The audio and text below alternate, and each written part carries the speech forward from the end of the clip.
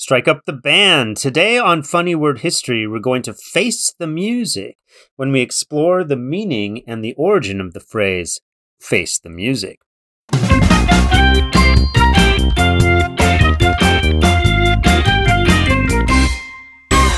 To face the music means to accept the unpleasant consequences of one's actions. An example is, after getting caught accepting bribes, it was now time for the disgraced senator to face the music.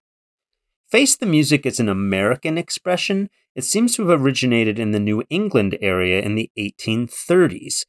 But the precise origin of face the music is not clear, but we have a handful of possibilities. So let's check them out. There's a strong correlation to an old American military tradition.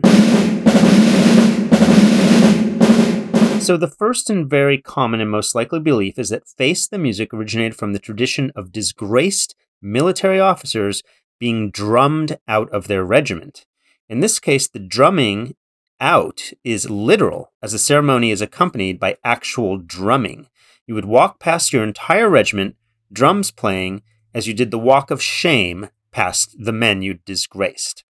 Others think face the music may have started out as a reference to a soldier going into battle and facing the quote-unquote music of the opposing army's guns, sort of a sick joke of an expression there.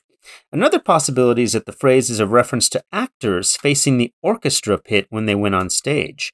Back in the old days, you would have a live orchestra just in front of the stage. The first thing an actor would see when the curtains opened was the musicians as they started the music for the show. Anyone who has experienced stage fright will know the terror involved with this moment. The being drummed out of the military seems the most likely, as this was also specifically an American military ceremony, and one that seems like the most likely explanation of the phrase because it's the only one of the three that relates to facing consequences.